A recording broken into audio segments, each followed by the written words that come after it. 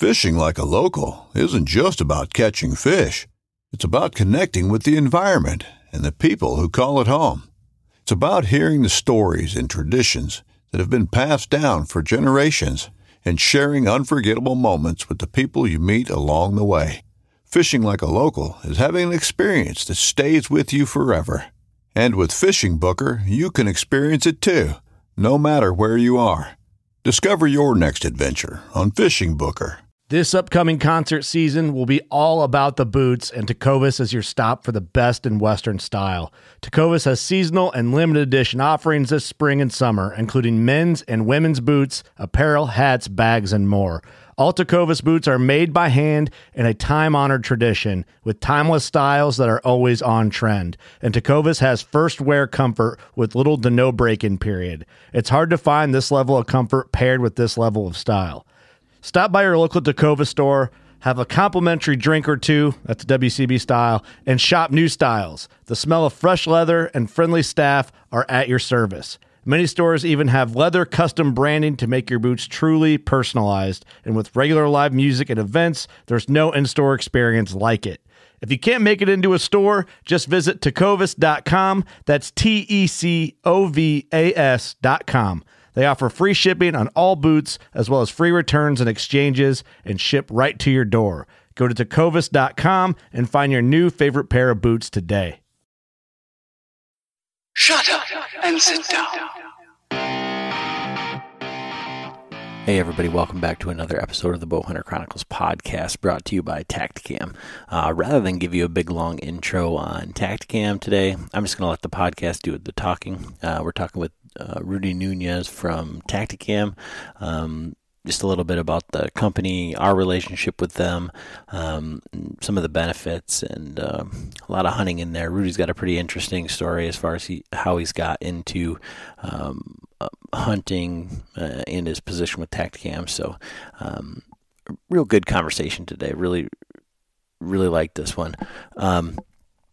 I just wanted to say, thank you and give a big shout out to our latest Patreon, Austin Levine. Austin is now in the running for the Traeger Pro 575 pellet grill with Wi-Fi. We're giving that away as part of our quarterly giveaway to our Patreons. We give back to them with quarterly giveaways, usually a big ticket item, and then we're also giving away a Tactacam solo package, so you hear a little bit about that in the podcast, as well as Base Map Pro package and a swag pack from them. And if you haven't checked out Base Map, you can check them out. Really awesome GPS mapping software, very inexpensive. It's $30 for their Pro for the year. That gives you all the features, everything. And if you haven't checked it out, you can go check that out with Base Map. And they have free gear drops, so they give away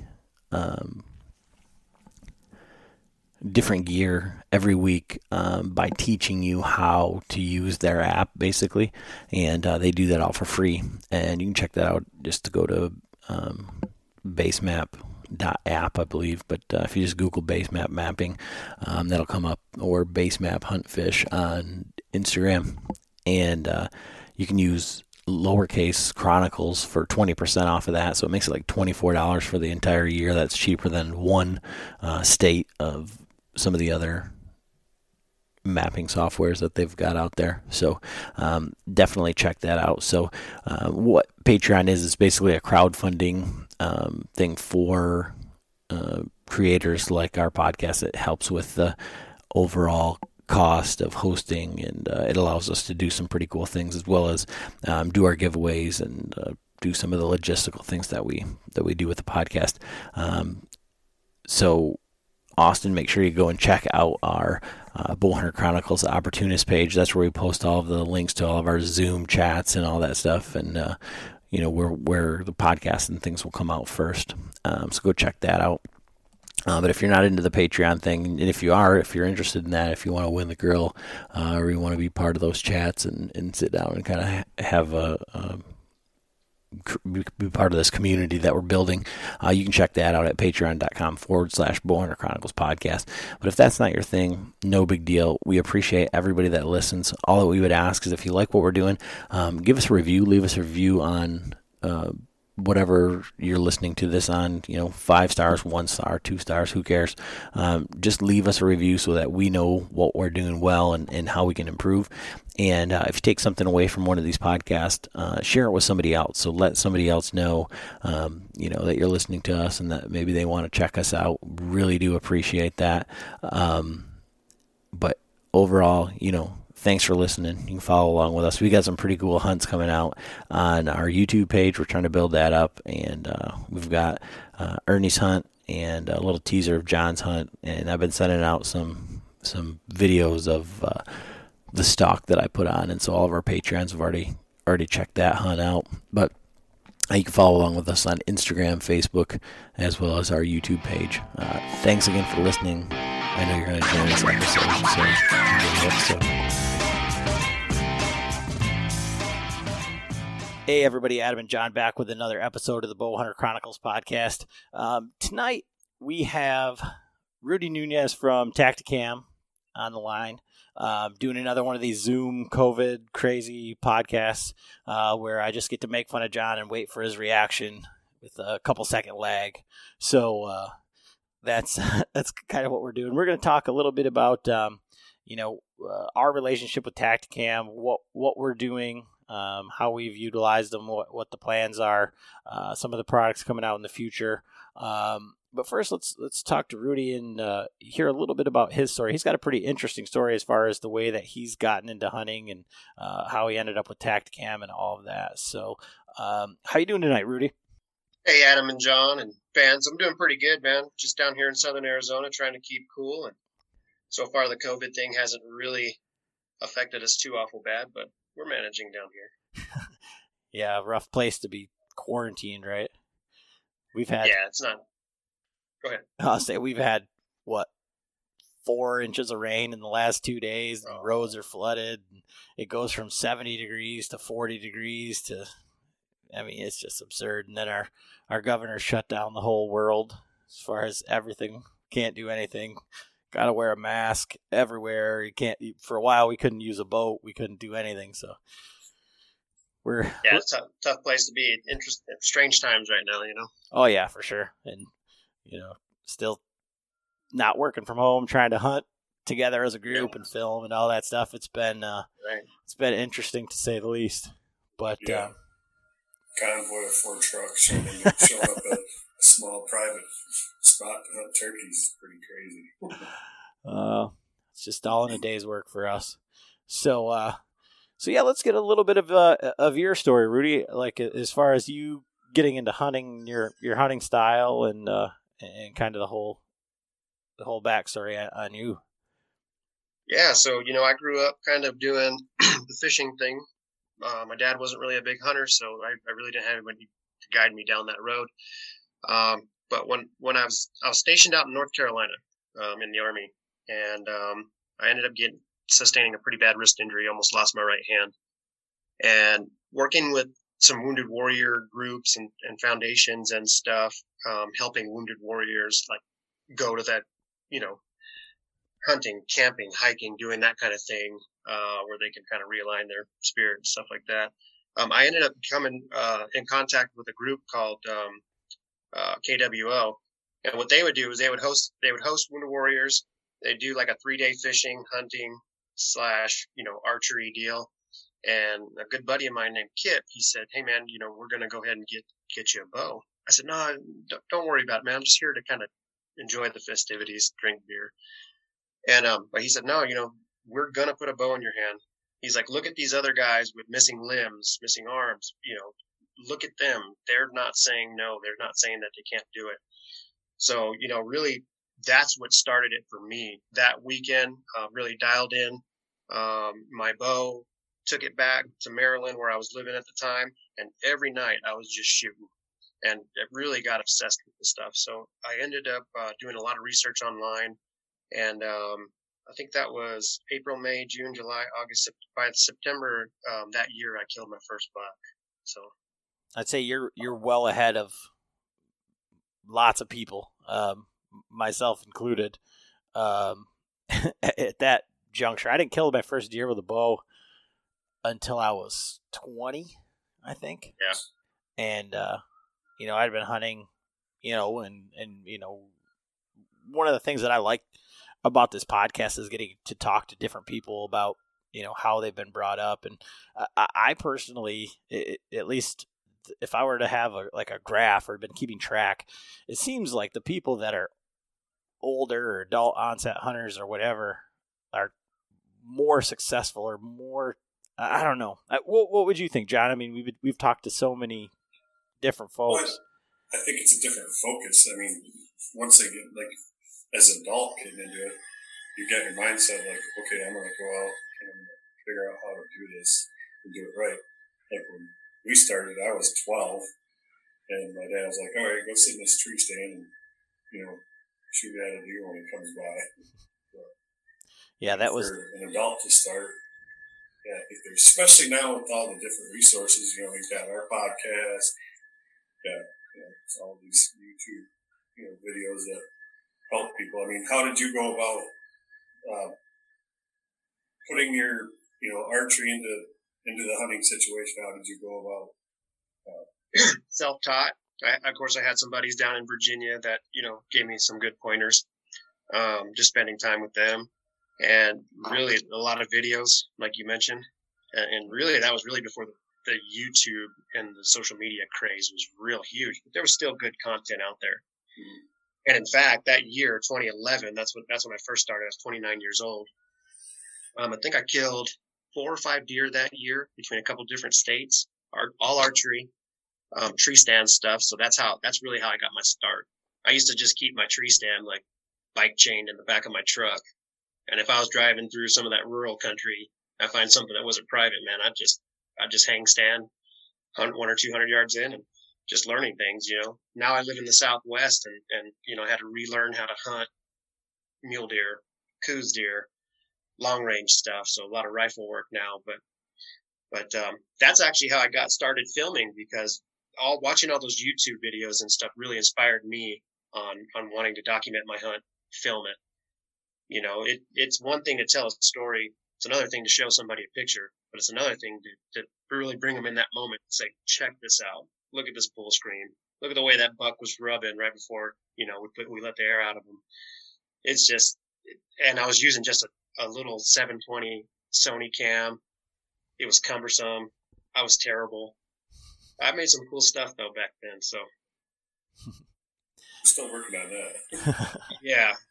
It's funny because hunting's hard enough already, but adding that extra element of making sure that you're on target and you get it on camera.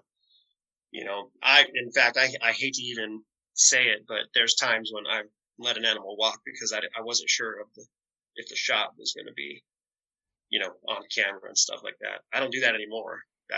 That's happened twice to me, and I said never again. That cumbersome piece is, John's the poster boy for that. He gets all my hand-me-downs, and then I say, take this and film with it. And he goes, wait, what? Uh-huh. And then he's so funny because he gets so frustrated with things. And then I got to talk him off the ledge sometimes. Yeah, I've carried a Muddy Pro arm that's about 7 pounds for 3 years now? Mm-hmm. 3 seasons. This will be the last season for that. I've already got something in store for you, John. I've got something to hand you down. Don't worry. I'm about ready to make my own. But so starting that journey and all of that, not being from, I guess, the hunting background and the time frame prior to social media and all of that kind of thing. How did you end up with Tactacam? I think John will like this story, but how did you end up with Tactacam in the capacity that you are now? Because a lot of people would just say, well, I want to be in the hunting industry. I want to make money hunting. I want that to be my job. And, so we're talking to you, adult onset hunter late in life. And then you end up, now you're working for a hunting company and talking to guys like us. Right. Yeah. So, it all started back then. That's when the hook was set. Let's fast forward to 2017. I kind of put the filming and hunting thing the filming thing down for a while because it was just too hard out here with the wrong equipment. And so anyway, I drew my first Arizona bull tag for archery. And I kept thinking, man, I cannot go on this hunt. I don't know if I'll ever get drawn again for a bull. So I said, I got to document this. So I got online, started researching this before I was ever affiliated with the company, and then ended up finding Tactacam. And I said, you know what, that looks like a cool camera. It's right in my price point. I was hoping to pay. And so I ended up buying it, going out that year, called 2 bulls in, one for my uncle, one for myself. So we doubled up that morning, about a half an hour apart, and documented most of that trip. So that bull walks in 35 yards, mid grunt. He's just draw back and just, put one right in the 10 ring, and all on film. And so I ended up submitting that to Tactacam's website, just thinking, man, wouldn't that be cool if they run it like on the Facebook page or something? Then the communication director reaches back out to me and was like, man, that's one of the coolest videos I've seen. He was like, you ever thought about joining, a team program or something like that? I said, I never thought about it, but, I'll take a look. So that's how it all started, and there's a stigma with pro staffing and what guys' motives are for, joining companies. Is it free gear? Is it because one day they want to have a show? I think everybody kind of, once you lose that notion that you're going to be successful and hunt for a living, it starts to go into perspective. So you start to just say, okay, I'm going to start little, start a little Instagram page, little YouTube page, that sort of stuff.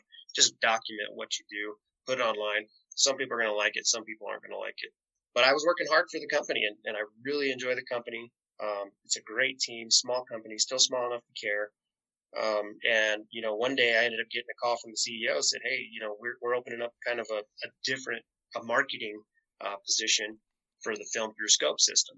You're out there in Arizona, you're in the West, you do long range, some long range shooting, you do the desert hunting, we think you'd be a good fit. And really the stars aligned. So I wouldn't say that my story is typical, but, I could tell you that just never let, always stuck to it. And just the main thing was that hunting state of passion, and that I always try to improve myself and surround myself with people that would make me better. Yeah, so, for us, myself, I don't know, probably for the last, it's so hard because now with having the podcast, doesn't it seem like we've been doing this forever, John? Or we just started, like, somewhere in the middle there? Yeah. Like the last 2 years have just, like, whizzed by, like, this is just, like, normal now. Yeah. So trying to figure out, like, when I started to try to film, and it wasn't like I'm going to have a show or anything like that, but I think with the podcast, I don't know if this is more of like a controlled environment. So to retell your story and have it to be able to, I guess, go back to it or whatever, share it with people is another way to do that. But so trying to film hunts has probably been like 3 or 4 years now, and I suck at it. I mean, after 4 years, 5 years now, however long it is, like, I'm getting better, and I feel like we're really making some strides, getting some kills on film and getting some cool video. And I think that's one of the more fun things about it is, like, it doesn't have to be like a kill. We've seen, bobcats and foxes and, all sorts of cool stuff that, like you said, like, you can tell somebody, or you can show them, like, how really cool, like, the experience was. But, we've tried, and the frustration sets in, and then you don't want to bring the camera, or you don't turn it on, or you're burnt out and you don't do that. So we tried that for I tried it for a couple years. Then we started the podcast. I gave John cameras and said, all right, we're going to do this. Try to get my father-in-law and his hunting partner on board. Yeah, they were going to do it. Never picked up a camera, never did anything the first year, nothing. And they're the ones, that hunt. They're retired, so they hunt more than anybody. They hunt, they fish, they do everything. And it's like, if you guys, and they're freaking hilarious. They're like two old women that bicker back and forth. So to be able to get them to kind of capture that, we tried. Last year they filmed a hunt where they missed a turkey. We started filming with Adam's first season, and I was actually filming it the day of the situation, and I ended up losing a glove. And I'm like, we had some birds going. I'm like, all right, you guys, we're going to move up to the next ridge. And I'm like, well, I'm going to go find my glove before I can't find it. And so they start heading off. Well, I gave the camera to Ernie. And so, needless to say, by the time I got back to that spot, they had already moved up and the bird was on them. And I end up hearing Adam shoot, and then I hear some more calling, and the bird's still gobbling and everything. So apparently Adam missed, but then we all meet back up at the truck later, and Ernie's like, oh yeah, I got it all on film. No. There was like 20 minutes of footage, and there was like 20 seconds of bird. Most of it was like zoomed in on a tree, and it was just, that was like the beginning of their yeah. Well, we still experience that too, because just this last mule deer season, my wife was out. We were sitting in a water hole in Arizona. She had the Tactacam, FTS, and everything hooked up. We had some wide angles. I'm sitting there with her for hours and hours and hours, from dark until like 11 a.m., maybe like 12 p.m. I get up finally to go take a leak, walk behind the berm, and all of a sudden I'm sitting there, boom, and like my wife, I zip up, run back, and my wife's like, there was a buck. I think I shot it, And so the funny thing is that one moment I stepped away, the buck walks in, she has like 2 seconds to make a decision. She ended up missing the buck, but we luckily we got it on film. She hasn't let me post it yet because Tactacam films the misses too. But it's one of those things where, man, it always happens that way. Your cameraman's not in the right place, or funny angles and stuff like that. So it can be a challenge. Well, so these guys, I've been planting the seed in their head for years. All this time we're doing the podcast, everything. I'm saying like, you guys need to do this. You guys need to do this. So then they get the camera, the two of them, and they film this debacle of a miss. And, the camera turns on. They got pre-roll and after effect, but the camera turns on, the arrow goes, and shoots him right through the tail feathers, and the turkey's still standing there. He broke John's cardinal rule of have another arrow ready. While they're fumbling around, the turkey takes off, and so that kind of got, once I posted that video, they kind of got like, oh man, but I'm not carrying a camera arm, blah, blah, blah, blah, blah. So this last year, they did this giant tour. The one guy retired, the other guy, Frank's been retired. So they hunted Missouri I think they were there for 10 days, and then they did a 7-day hunt in Nebraska. And so, we're going to film it, this, that, and the other thing. Nothing. No cameras, no anything, never turned on anything. One of the guys down there had a Tactacam and ended up shooting this deer poorly. And they got to review the footage. The guy's like, I think I hit him. It was good. It was the last rib. They put it up on the big screen from the Tactacam footage. Nope, shot him in the guts. So and my father-in-law missed, like, there's lots of deer stories, and they're always huge or whatever. But my father-in-law and the outfitter claim that this is a booner that he missed. Like, it was like a 12-point, big, he's been hunting, 60 years, I don't know, right? 55 years, biggest deer he's ever seen, blows a chip shot at 25 yards. No video whatsoever to show for it. And now they've got this experience with this Tactacam, and like, oh, how cool is that? They come back and they're like, we got to get Tactacams. It's going to be the greatest thing, And so I'm like, okay, whatever. We can do that. Because I just want them to film, That's my motivation. So if I can get you guys to start doing this, great. So we end up at ATA, and John and I do our thing. We see our friends. We go and we had some podcasts and some, companies, whatever to talk to. And one of the guys from Tethered, we were sitting there talking, and he is saying, they get to talk to my father-in-law. He's a talker, Frank. And so he's like, I got all these Tactacams. I run 5 of them. You need the 5s. And so, while we're doing our stuff, these guys spent hours at the Tactacam booth, picking their brains, talking to everybody. Right. And so then John and I went back over there, and we got whatever information we needed, but we also got beer. And I think that's one of the things that you weren't supposed to say that, by the way. It was from the booth around the corner. It was good. This giant Grizzly cooler of beer. And I nice must plug. have been Grizzly. Yeah. No, it's just a caveat on that, man. I ended up not going to ATA. This was actually my first show season, actually being an employee. So I kind of worked all the West Coast shows. Did go to SHOT Show and a couple other ones like the Western Hunter. But man, I heard ATA this year was pretty darn good. So,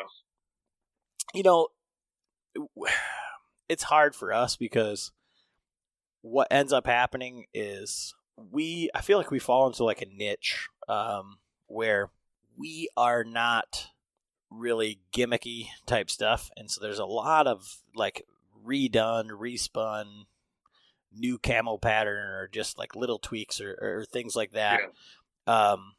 And so I wouldn't say that we've got like a full on complete system and we've got it figured out, but it's definitely getting to the point where like I know what I like and I know what I'm going to do. And so I really feel, we go there and it's really about more of seeing our friends than it is, right.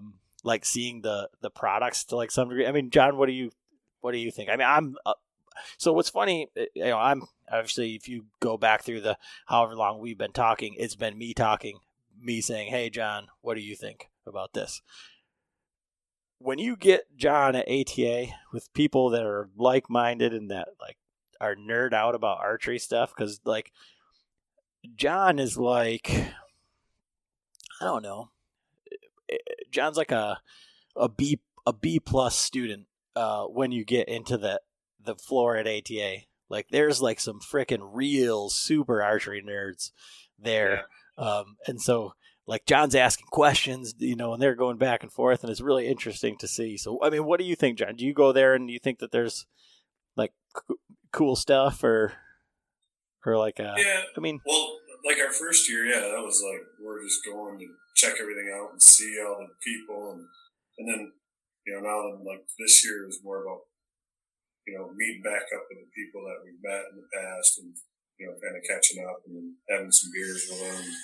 And then, there's a few things that I guess that, that are new that come out there. But for the most part, like bows and everything, they're already been out. Right. There's like no new releases really, except for this year was, obviously with Dudley going to PSC last minute and then released the, MTN bow. But yeah, I think it's more just kind of catching up and getting to meet people that we've talked to face to face. That's another big thing too. Yeah, and shoring up those relationships that you've made. Kind of circling back, right? Yeah. Well, yeah. That was my show experience this year too, being my first one. SHOT Show's a different beast. There's 3 or 4 floors, and you have to every day dedicate to a floor if you want to see everything.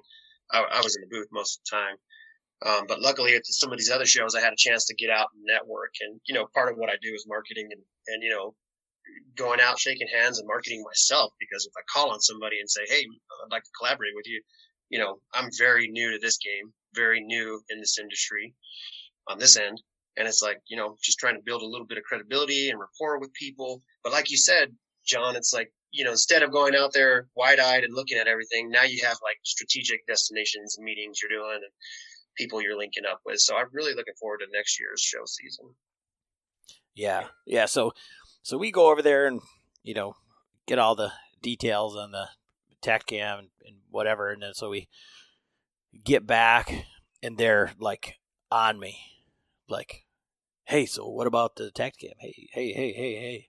I'm like, all right, guys, calm down. Like, if you're going to use them, we'll figure something out. So I reached out to a few people, and then I ended up talking to Rudy here, and he says, yeah, I think we can do something with you. So, that's kind of where we're at. We've killed 2 turkeys already on camera, and use the Tactacams. We were using them more on like B-roll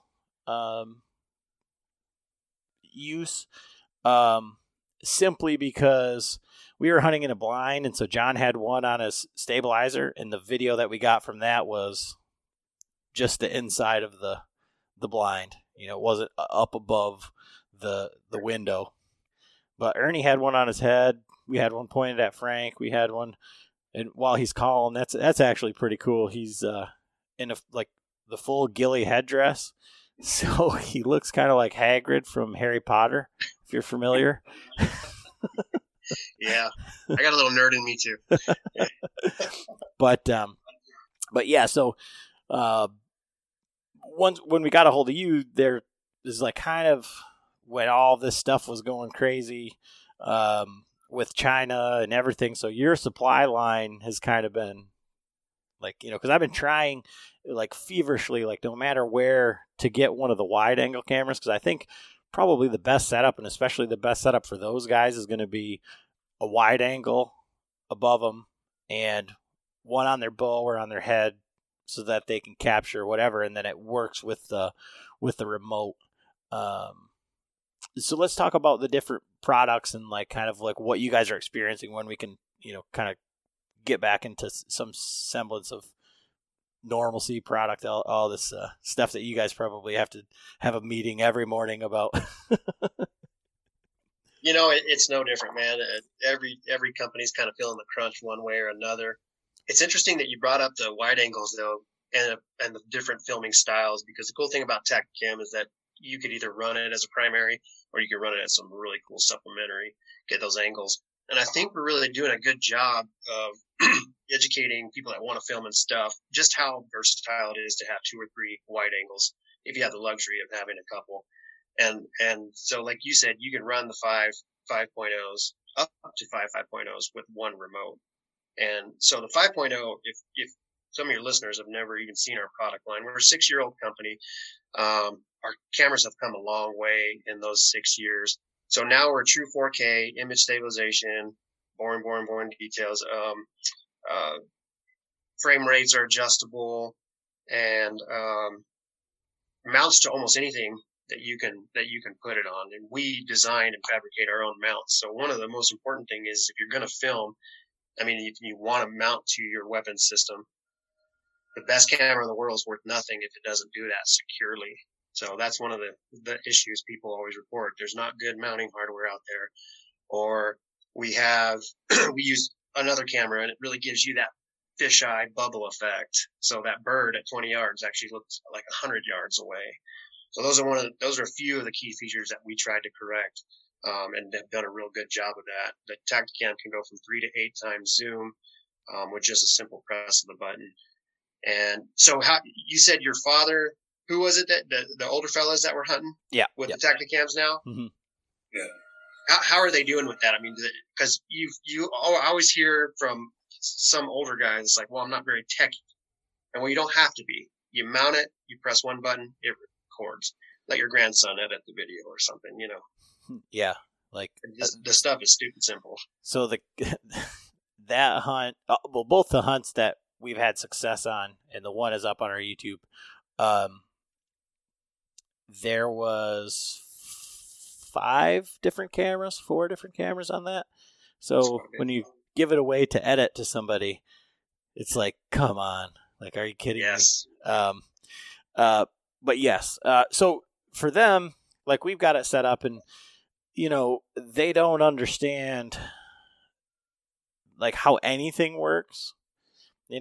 So there was a big thing of, okay, you have to hook up to the Wi-Fi of the camera, and they have to hook up. And so John is the one that was dealing with the Tactacams at first. So he hooked up the remotes and got that situated.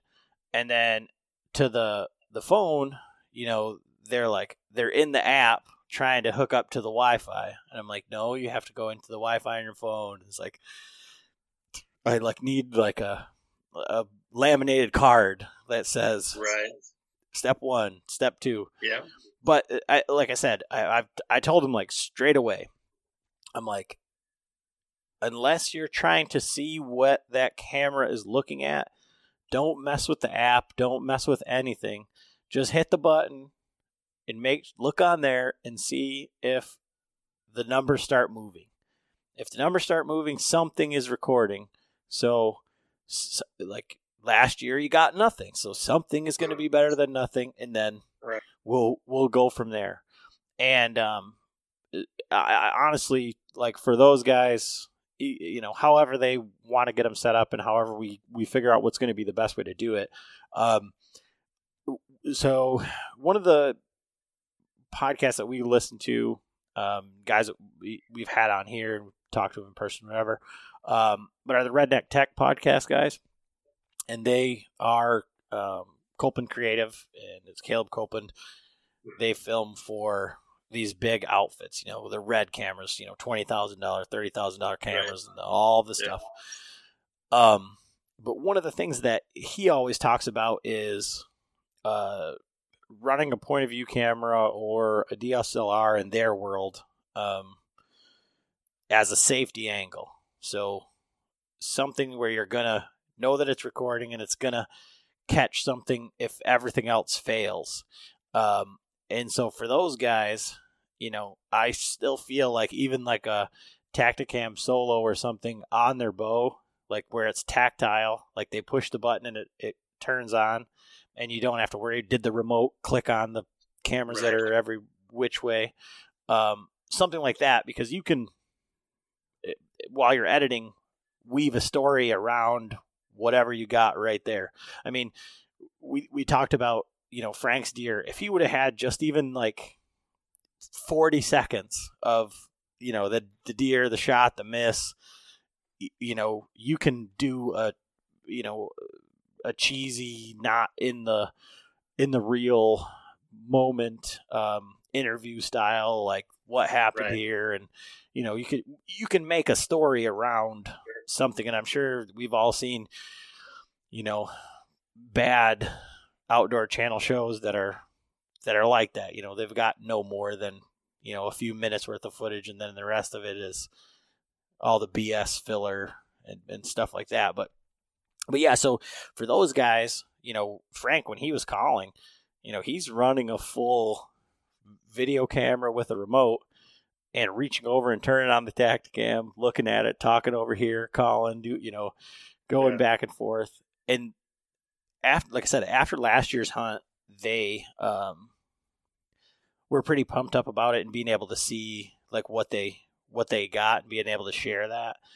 And so now, he came back, and that day was cool because we came back, watched all the videos. John and I went out and hunted, and we were all set up with turkeys 30 feet above us, and that's how close we got. See, I love the reactions. A little too close to the roost tree. but so, we video that one. They video it, and they're all pumped to show us all these different angles, and they want to see it from every which way. And then we all go 4 trucks deep, and you talk about what happened with you and your wife. When John killed his turkey, he's in one tent. I'm in a tent next to him. Frank's 10 yards behind us, and then his buddy Ernie is 5 yards to the right of him. And basically the turkeys ran right past them.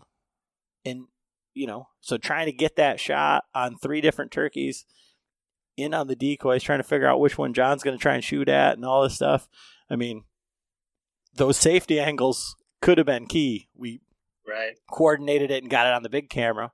But, and those guys are just ecstatic because they've got something to show for, what, for the last 4 years that they think that they've been doing, but which actually John and I have been trying to video stuff, and they've been saying they're going to. Yeah, and they actually had one or two of the Tactacams with them and behind us, but then they forgot to turn them on, or they didn't turn them on. Something happened. But yeah, and so you were asking like about how they're working, So the question, Frank killed a turkey on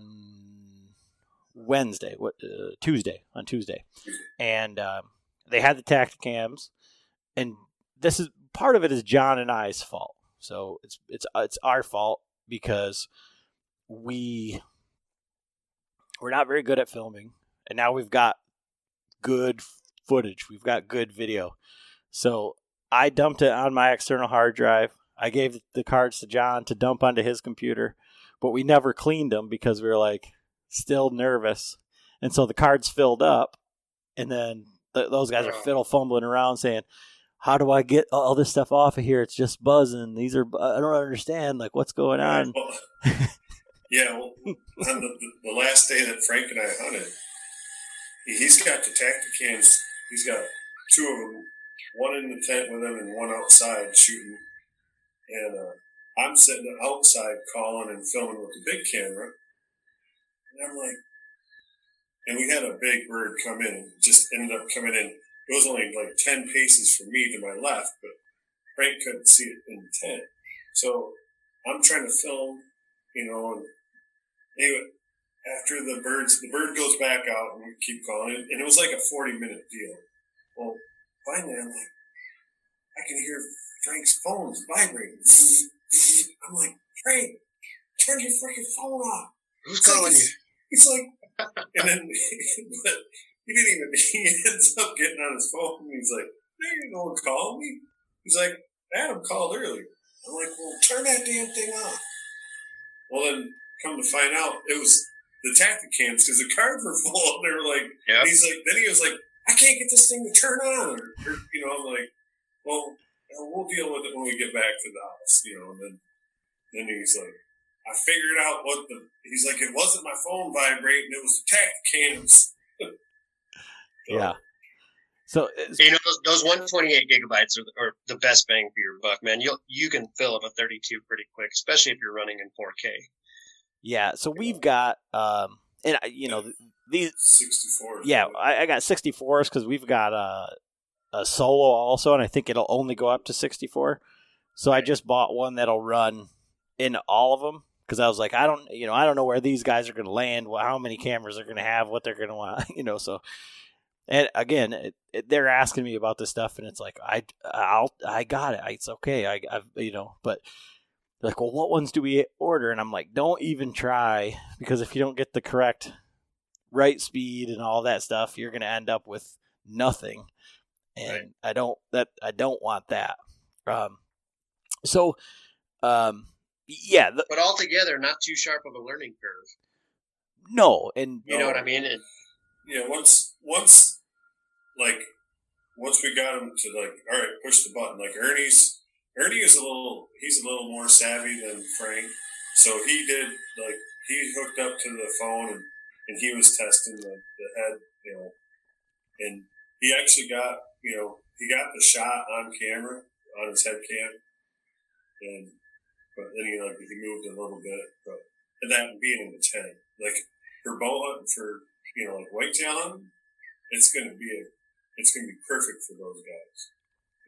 Yeah, I'll tell you, the hardest thing to teach and the hardest thing to learn is to make a great video with POV camera is you want to get that animal walking in, the shot, and of course the flop or, the runoff, the die. So the hardest thing to teach is staying on after the shot. You got emotions going, you're pumped, adrenaline, you're cheering. And then of course archers that always learn to, have that good follow through. It takes practice. So the number one thing I would say to people who are doing POV, filming weapon mounted is just don't wait till the night before your hunt to try to hook that system up and then take it out the next day. It's just like your rifles, just like your bow. Mount it, get out there, film, go back at home to your computer and watch it. Because you'll learn things, It's also a teaching tool. and see, like I was, like Adam was saying, I had the Tactacams, I had it all set up on my bow, and I actually went out and I have a bunch of test films in my yard, in the tent, but then I didn't take into consideration, like when we were out, when I killed my bird, I mean, I had my camera on and, got the footage, but I was sitting a little bit lower, like the layout of the ground. And so the camera was like right at the edge of the window. And so it was just, and then I did the same thing. I ended up taking 2 shots at the bird. And then at that point I was like so hyped up, and then I was like, oh, the camera's still rolling. So then I picked it up and I'm like pointing my bow out the window and trying to get some footage. I'm like talking to it. Right.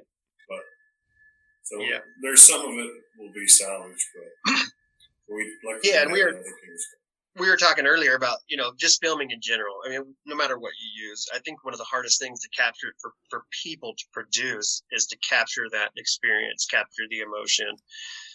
Because, kill shot.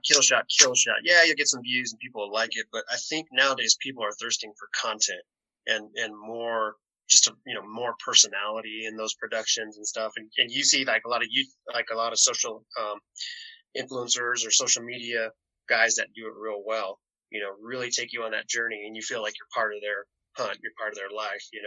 There's the kids running in the backyard on Friday, and Sunday afternoon we got, big elk coming around or something. And those are the kind of stories that I think for me, I'm okay at editing. I'm very new at it.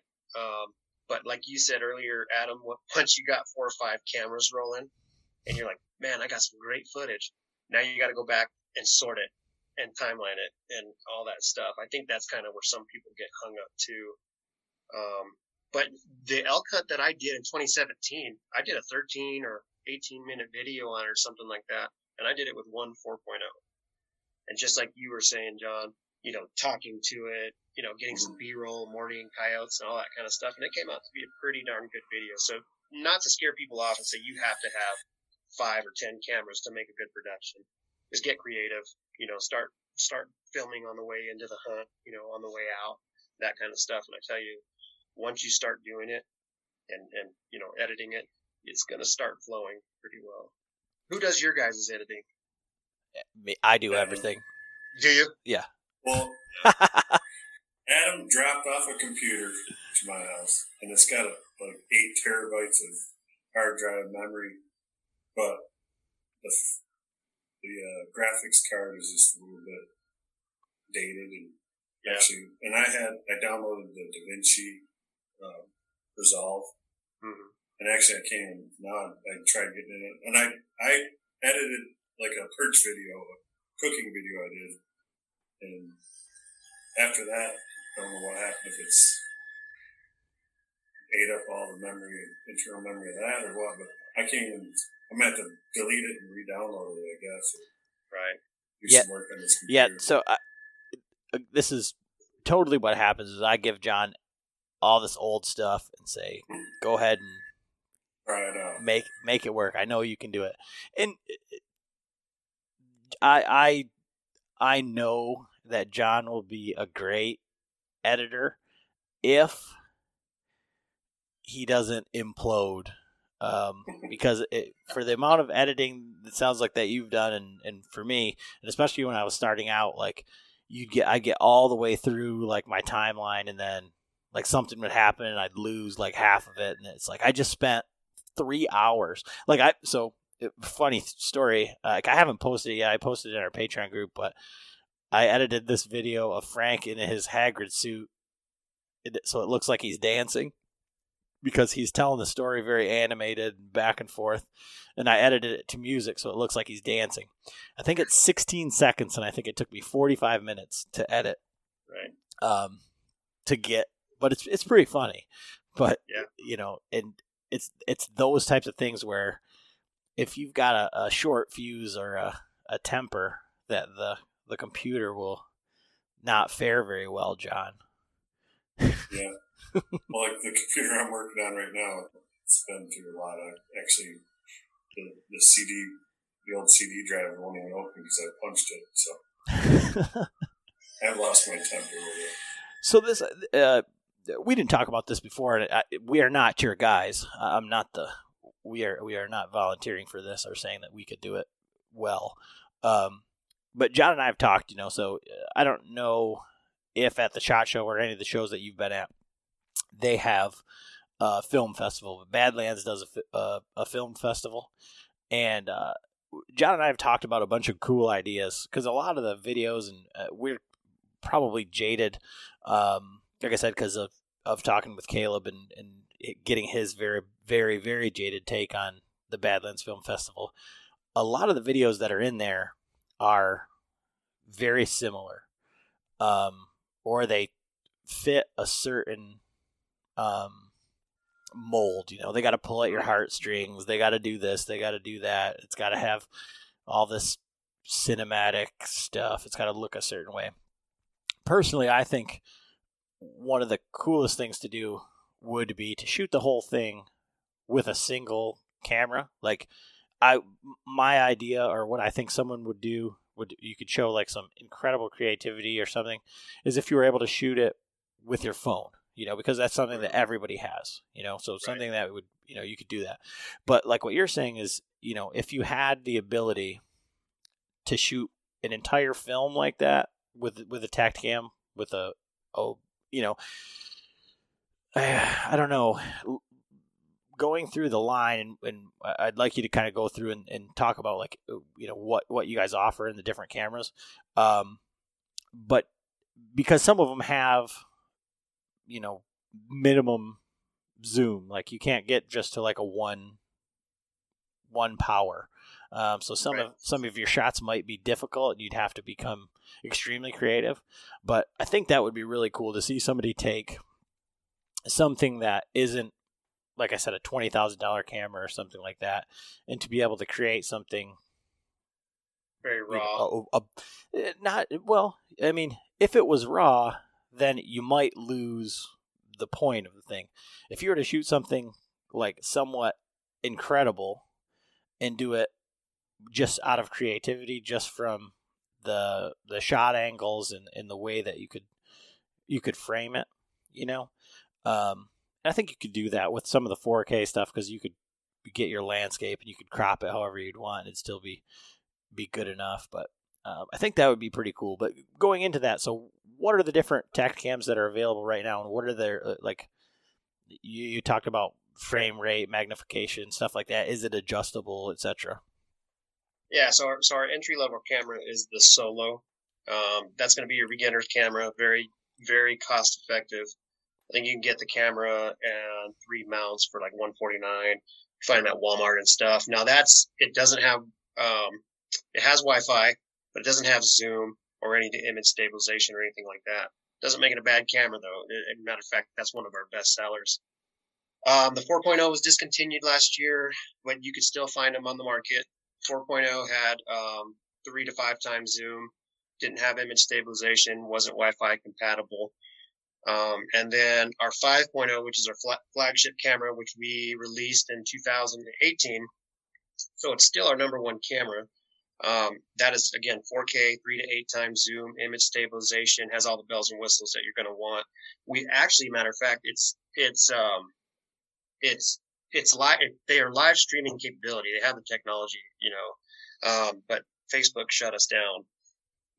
They kind of put us in the gun category. So, you're not able to live stream right now. So we're currently looking for another platform to kind of be effective on there. It's just a very smart camera. So those are our 3 camera options. And of course we have a wide angle as well. So our wide angle is 170 degrees, has some zoom capability. And that's really what we use for like the selfie stuff inside the blind, on the tree over your shoulder, really getting those angles to kind of build depth and add layers to your production. But I think really what changed the game last year, I guess it was this time last year, was our film through scope system. So up until then, it was a lot of shotgun, crossbow, direct mounting. But when we built that film through scope system, it allowed you to attach it securely to the eyepiece of your scope and now film out in 4K to 1,000 yards or beyond. Now there's some other stuff out there and they have different mounting options. But once you mount the the FTS, it's not going anywhere. So you got your Western guys who are like mountain hunters. They're rough on their gear and stuff. It's not like you're going to, take a fall and bump that thing out of zero. So it's very durable, and you can still use the digital zoom. So like we have guys that are shooting out to like 1,500 yards or beyond with that system. And so with that, is it, are you able to hook that up? Because the next question is going to be, can you hook that up to your spotting scope or something like that so that you could, you don't have to be pointing a weapon at, wherever, if it's off season or. Yeah. So that one doesn't work with the spotting scope. The good news is this year, come June, hopefully June, if we're on schedule, we're releasing a 4K spotting scope camera called the Spotter LR, and it's going to be its own individual unit. Comes with a couple different sizing collars, and it's just a quick snap design. Has an LCD screen.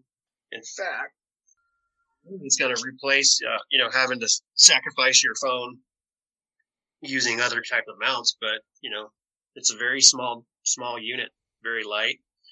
Don't know if this one has charged batteries, but this one has four time digital zoom, and it's just a quick snap design. So once you're out there, you get on that bull or your target, you just quick snap it in, and there's no messing with like the eye release or anything like that. Just do a quick focus, and now you're recording in 4K. So that's a product that we have coming out this summer, as well as a fishing camera.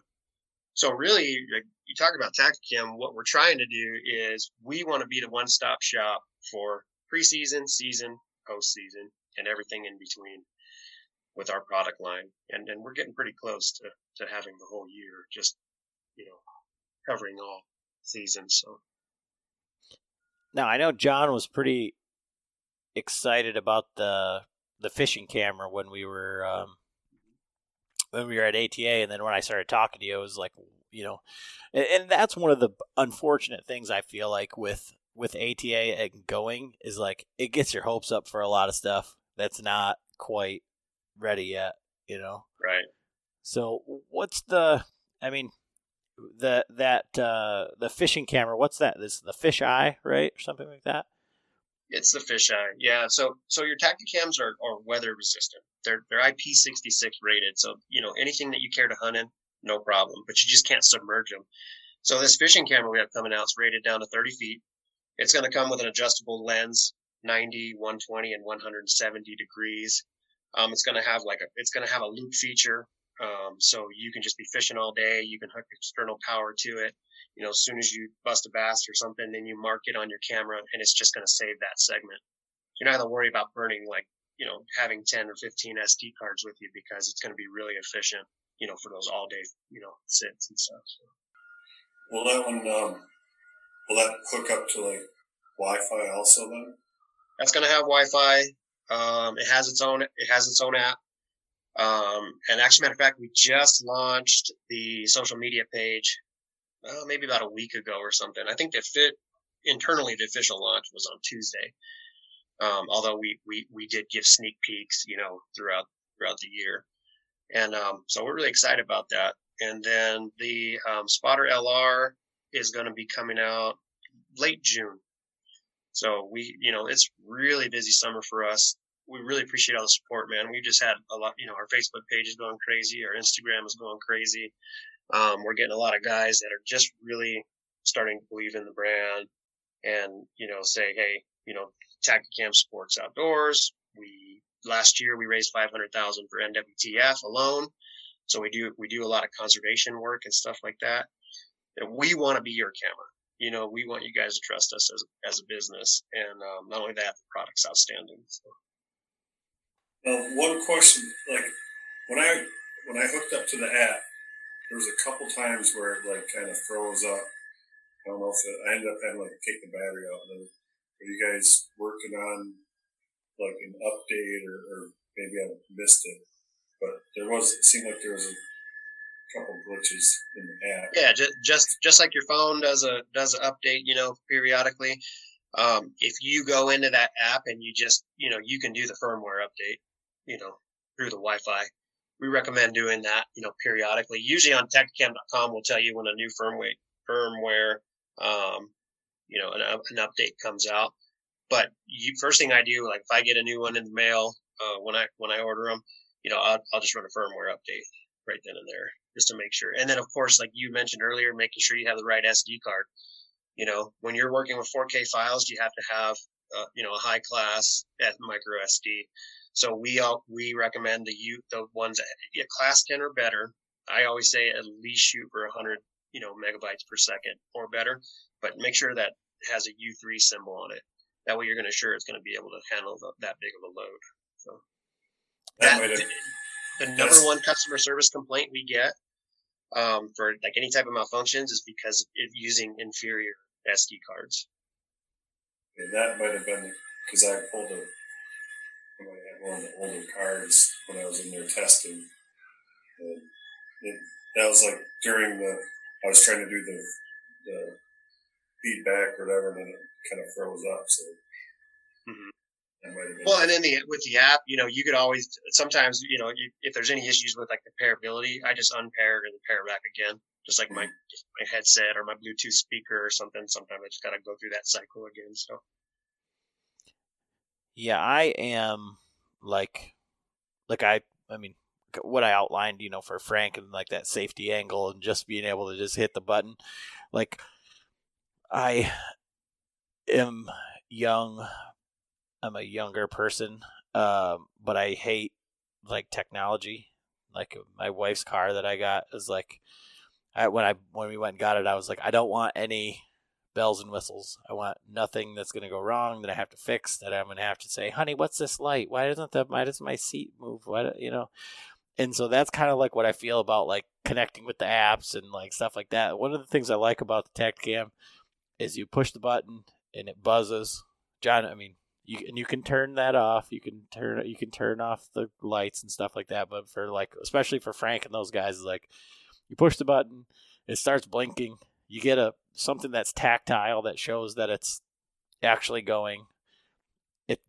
I like the light that's blinking in that regard because you know that, oh shit, it's still on, right? Like John, like oh. But messing with the apps and all of that stuff is like, I've messed up enough filming to know that like you got to hit record, and when you think you hit record, you didn't, and all of those sorts of things, and then trying to translate that to, not that that we're experts or by any means, but to people that are just starting out, it's like, oh my God, like I got everything. Like, okay, we'll find out. If you're not worried about frame rates or anything like that, you can probably go 2 or 3 seasons and never even sync to that app. Because you could just take that SD card out or just use that, USB port right into your computer.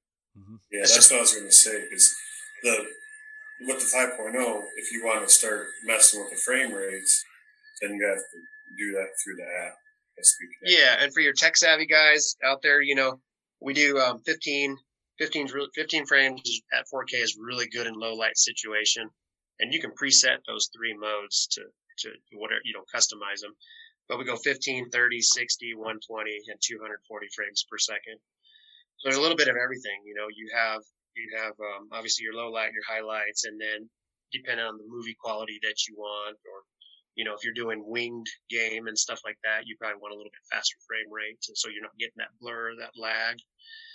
So there's a lot of things that you can adjust. It's got some advanced features to meet a lot of needs. So. Now, am I understanding you right? That you can you adjust that on your computer if you hooked it up through the USB? No, that one, for that, you'll have to go through the app. Yeah. Okay. So I'm like, okay, well, those guys can figure that out. I know that. Like, that would be great. Yeah, so like I said, I'm excited to see what this whitetail season brings. Like I said, I don't know. I think last year was awesome in the fact that, we did a lot of video. We had a lot of opportunities. We got, a bunch of cool videos and stuff like that. And this year for turkey season has just been amazing as far as like what we've been able to capture on video, let alone, shooting these birds. I mean, right. John, that first morning I got the birds flying down out of the tree in the dark. And, John's, I don't know, was that one of your more exciting hunts, the one with Frank when that bird was 10 steps away? Oh, man. Well, that was 10 times more exciting than my hunt when I killed my bird. Like, I'm sitting outside the blind, and I just have a little cloth, one of them pop-up stake blinds, and it barely came up to my waist, and I'm sitting up against the blind. So, and these birds come in, and like I said, 10 paces from and he's sitting there strutting and drumming, and I'm like, he can hear me breathe, I swear. Like, you can hear the camera. I'm sure you can hear me like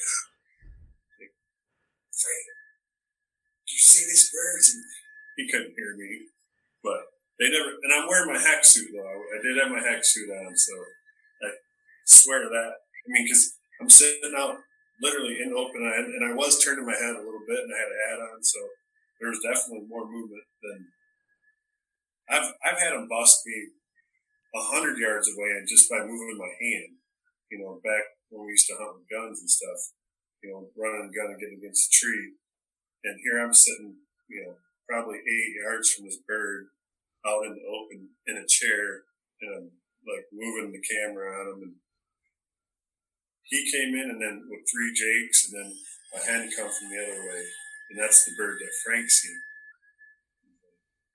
You didn't see the other birds?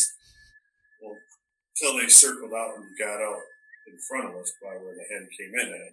Then he seen them, but they were at like 40 yards at that point. So I was definitely pumped up on that. Yeah, Mike and Hex team are using Tactacams this year, so we are really excited about seeing some real close-up stuff out of them. They've already been posting some stuff so far, and some second-angle stuff at the decoys, and just having fun with it. And we've talked a lot of tech, we talked a lot of ins and outs. It's just fun. If you're not having fun, it's not worth it. But to me, there's nothing better than obviously hunting one, but second, going out and getting that footage, man. It just makes it that much more rewarding. Now on the 5, it's got image stabilization. Is there a setting or a frame rate that's best for that, or is it? Which one does it work best on? So the image stave is going to work best with all your frame rate settings. That's going to be for your shotgun, your bow, anything. But when you're using the 5.0 inside the FTS housing, you want to turn that image stabilization off. Otherwise, through the scope, you'll see like a reticle float is what we call it. Okay. That's just the image stabilization trying to compensate. Yeah.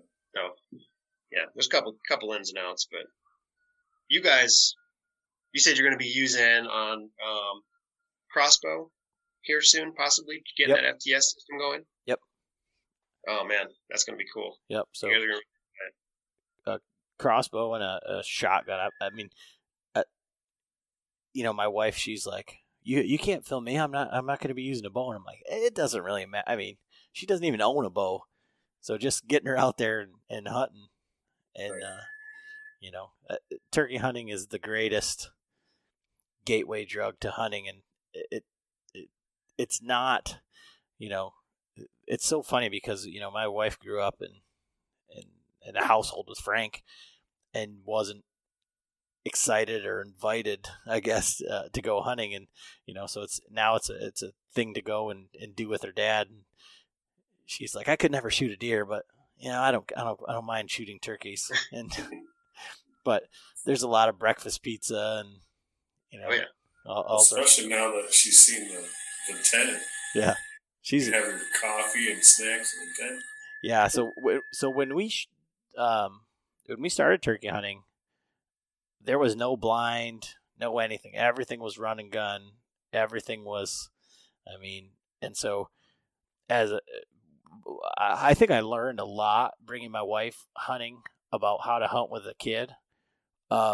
Just in a sense, I was like really hard on my wife. I was like, stop moving. Like you can't be doing that. You can't be doing this. And it somewhat sucked the fun out of it, and she's like, I don't want to go, I don't care if I shoot a turkey or not. She did. She's killed a turkey before, but And she's been there when I've shot turkeys, hunting with us too. But now that I've got my daughter, and like since we started bow hunting, and it's like we get in these tents, and it's like you can do whatever you want to. John was eating a sandwich right before he shot his this year with a bow, so it's not like, And my wife was like, you can have coffee and you can just sit there. Like, I'll totally go turkey hunting. So it'll be interesting to see. You guys draw any elk tags this year? Yeah, I got my general tag for Montana. Yep. Good. And the plan is, so myself, Frank, and Ernie we're all headed to Colorado. So, good. Assuming that travel is allowed by September. But yeah, I'll be in Colorado archery in September, I believe, or maybe Idaho, but you can't mount cameras or anything electronic on your firearm platforms in Idaho. So I'm gonna have to get real creative with head mounts and stuff like that. And then I ended up drawing drawing a New Mexico rifle tag in October up in Unit 51. So I'm really excited about that. Yeah, it sounds like that's going to be. I mean, my dad hunts with a rifle still, and he's killed a couple elk with a rifle, and it's like I don't know, kind of like my thought process with a lot of the stuff that we do is, maybe you got to get a couple under your belt, and but he has not had the rifle, the elk hunt that John and I had when we weren't successful. I mean, right. To go out there and be, in a shouting match with an elk, and then trying to figure it out. It's just like, I mean, that's what gets us with the bows is I feel like every animal that I see with the rifle, I could kill it. I mean, and that's obviously not true. I've missed deer, multiple times, and, things don't ever go right, but it seems like with a bow, I mean, like our turkey hunt from last year, everything can go right, and then you can still mess it up. And I think that's what keeps us coming back is that love, hate, frustration, right, type scenario. So as far as I could talk elk all night, so we're gonna try to save that one for another. You guys, it sounds like you guys got bird brains, man. I've never killed a turkey, but dude, after that elk I killed in 2017. I'm like, man, I'm 38 now. How many good elk years do I have left in me? Oh. Maybe 20, maybe 3. I'm like, I'm not going to miss a season anymore. I'm going to take advantage of those over-the-counter tags in September and try to draw, rifle. I'm try to hunt elk twice a year. So that's my goal anyway. Yeah, that's well, I'm the same. I mean, well, Adam too. After we did our 2018, we hunted Idaho with the bows. And then it just didn't work out for last year. We were supposed to go do a western short trip and go after antelope in South Dakota, but my back was out, and so we had to cancel the trip last minute. But so this year, health permitting and this whole lockdown stuff permitting, we'll be heading back out. The turkeys are just a gateway for us. Yeah, that's right. Yeah. That's right. Just to get things started. Yeah. Well, and it's John quit turkey hunting for a while because, I mean. Yeah. Well, I mean, I grew up turkey hunting with my dad. I mean, I was little. Back when we started, it was probably every 2 to 3 years you'd get a tag because there were so few turkeys, and they were all like north of here. I mean, we didn't see turkeys around our house ever. Now we got flocks of them. I mean, now we just hunt, 5 miles down the street, here, or not even that. And so, and kill them with the gun. I mean, we got to the point where, I killed a bunch of birds and like, all right, well, and then I ended up killing a nice bird with my bow. And, I chased him 2 years with my bow, and then when I got one, I was like, all right. And then had other things come up, and I quit for quite a few years. Elk bugle will put a chill down your spine, but man, I've hunted turkey, and I've been pretty close to turkey, and there's nothing. Man, just to hear just a nasty gobble, break like a hardwood bottom. It'll send chills down your spine, man. Turkey hunting's fun, and in fact, it's hard for us down here in Arizona because we either have to drive north, or it's really hard to get a tag down where I'm at. So we just don't have the luxury of doing it every year.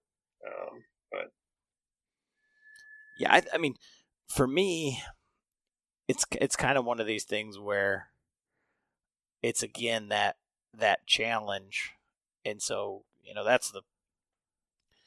They say that there's the parallels between the elk and turkey, just because it's a visceral experience where you're calling, listening, moving, right. Doing whatever. But, as we talked about a little bit before the podcast, just in our ramblings, my father-in-law is a great turkey caller.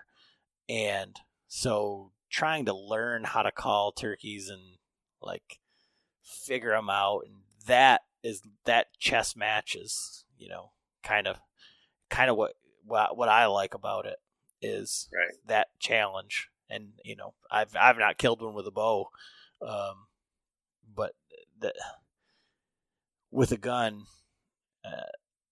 maybe it's the amount of birds over here. Maybe I was taught well, on how to find and locate and, make somewhat kind of turkey noises that make them come to you. But I don't know.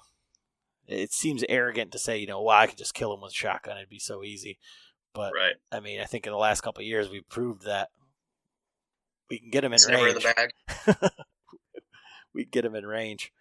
So you talked a little bit about getting into bow hunting. John always has a segment at the end of the show. I can't nudge him or, any of this stuff, And last time I asked the question, he's like, "You took my question. I don't say anything all night." And then you take my question.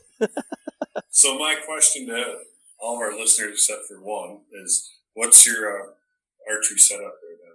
What bow you shooting? Yeah, so I've been since 2011. I've been shooting a Bowtech Insanity CPX, 70 pounds. Use a true ball, Fang 4, hinge, jaw release.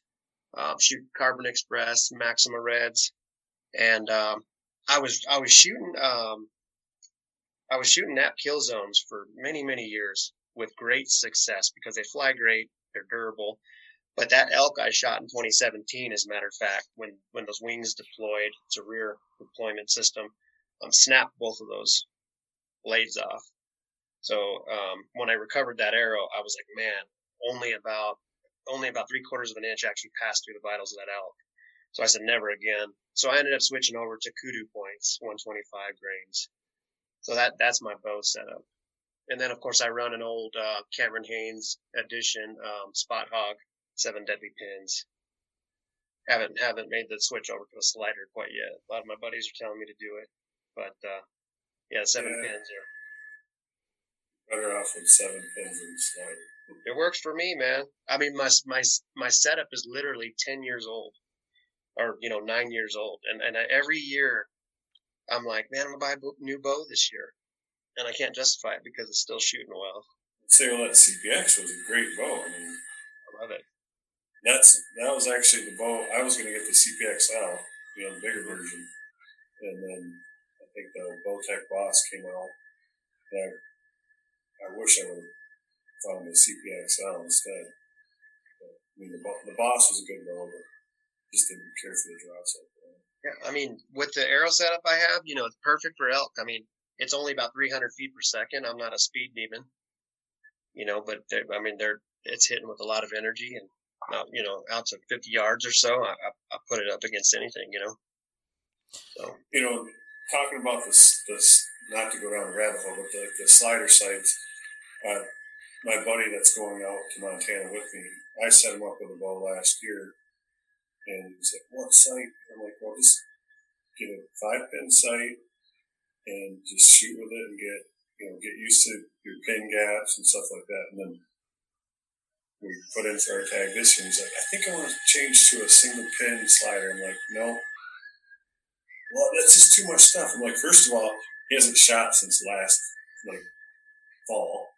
Right. And I'm like, you need to just shoot every day and get used to those 5 pins. I said, because if you go to a slider and say you have it set for 20 or 25, and then out comes in, and then, they easily, it only takes a few seconds for them to go out 10 yards. Yep. And then what? Are you going to guess and, okay, I need to put the pin on the top of his back now, or a little bit higher? Well, that's when you start shooting, you're used to 5 pins. Now you got 3 pins in the vital, you're good. Well, in that situation, you're still gap shooting, so moving to the slider just became irrelevant, it seems. Yeah, and then you only have 1 pin to deal with. Right. Or we've done this how many times, like if we go do the total archery challenge, we usually shoot a single pin slider. Sure. And then you say you shoot 80 yards, and then you go out to the next one, and it's only 60. Oh, I forgot to move my pin, and next thing you know, it's over its back. Well, I've heard too many horror stories about guys doing that with their sliders on, real animals and blowing a shot. Or that just happened to Joe down in Ohio last year. One of the guys that hunts with a hunting beast ended up sending an arrow right through his horns. because really? Because he had the night before he set his pin at like 40 yards and forgot to switch it back, and monster buck comes in and he shot him right in the horn. So heartbreaking. Yeah, lesson learned. That's right. Yeah, and it just goes back to whether it's, one of the things that is kind of like a common theme in our podcast is just knowing your equipment. So it doesn't matter if you have the highest end bow or the brand new one. Sometimes, like as John's, kind of alluded to here, that can be a detriment if you're not familiar with it and you don't know, those pin gaps, and you don't remember to move that sight. But if we've talked to enough guys that have, the oldest bow setups ever that killed giant deer, or they're just consistent, but they have a system. And I think that kind of goes right back down to filming or anything like that. Is especially with these new guys that are getting into it, and as we've kind of outlined with Frank and Ernie, it doesn't really even matter your age. You can be new at something, like no matter what, picking it up, and it's just being familiar and getting that to be part of your routine. And I think by using the Tactacam, I think it makes it a pretty easy transition, especially for guys that are new and just starting out, to start to put all those pieces together to try to, like I say, whether you're trying to just review that shot and look at that hit and kind of say, well, what really happened? Do I got to give him some more time? Or you're trying to put on a full-on production, you can certainly do all that, kind of seamlessly. Is kind of a smaller learning curve, I think, by doing it this way. So, I just we're really looking forward to, like we said, getting into whitetail season and kind of getting out of the tent and getting to kind of utilize some of this stuff. So where can I'll definitely, not to cut you out, but I'll definitely be using the Tactacams heading out west, because I'm going to be solo for the most part. I'm going to hunt my way out, and like I said, Adam is going to be with Ernie and Frank in Colorado. So definitely the 5.0 on the stabilizer. Yeah, we got to get you guys some wides here soon too, because those are game changers, man. Telling that story and building those layers. So yeah, like I said, I've been looking on eBay, I've been looking on Facebook, I've been looking everywhere, and it's like if somebody's got one, they're not giving it up and they're not available, and it's like it's very apparent. So it's like they're in demand. So and like I said, I think that right there, that wide is what hooked Frank and Ernie, as far as like being able to, and obviously when you're at the shows or everything, like you guys have the best of the best up there as representative of like what you can do. And I think, for the most part, it's pretty much everybody's capable of doing it with, because these aren't, you're not adjusting the setting. There's only so many settings that you can adjust. So that's right.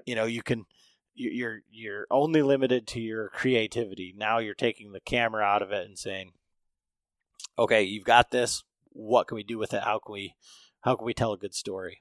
And that's one of the things that I really like about it. So, really appreciate you coming on and taking the time here, even though it's a, time difference and, everything gets kind of screwy, but yeah, I do appreciate it. Where can everybody follow along, with all of this, for the film through scope, the Tactacams, you mentioned some of these different Facebook pages and stuff like that. So where can everybody follow along with that? And if they want to get a hold of you, if they got questions, how do they do that?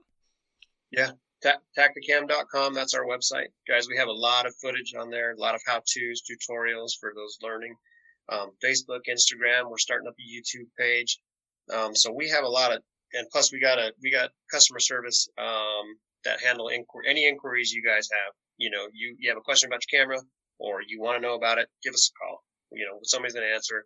We're going to take care of you. We're going to make sure that you're good to go and you have a great experience with Tactacam. So. Awesome. Well, I think that's kind of all we got for this evening. So, like I said, I just appreciate you taking the time with us, and we're looking forward to big things to come. Yeah, I look forward to it, guys. Thanks for having me on. Yeah, no problem.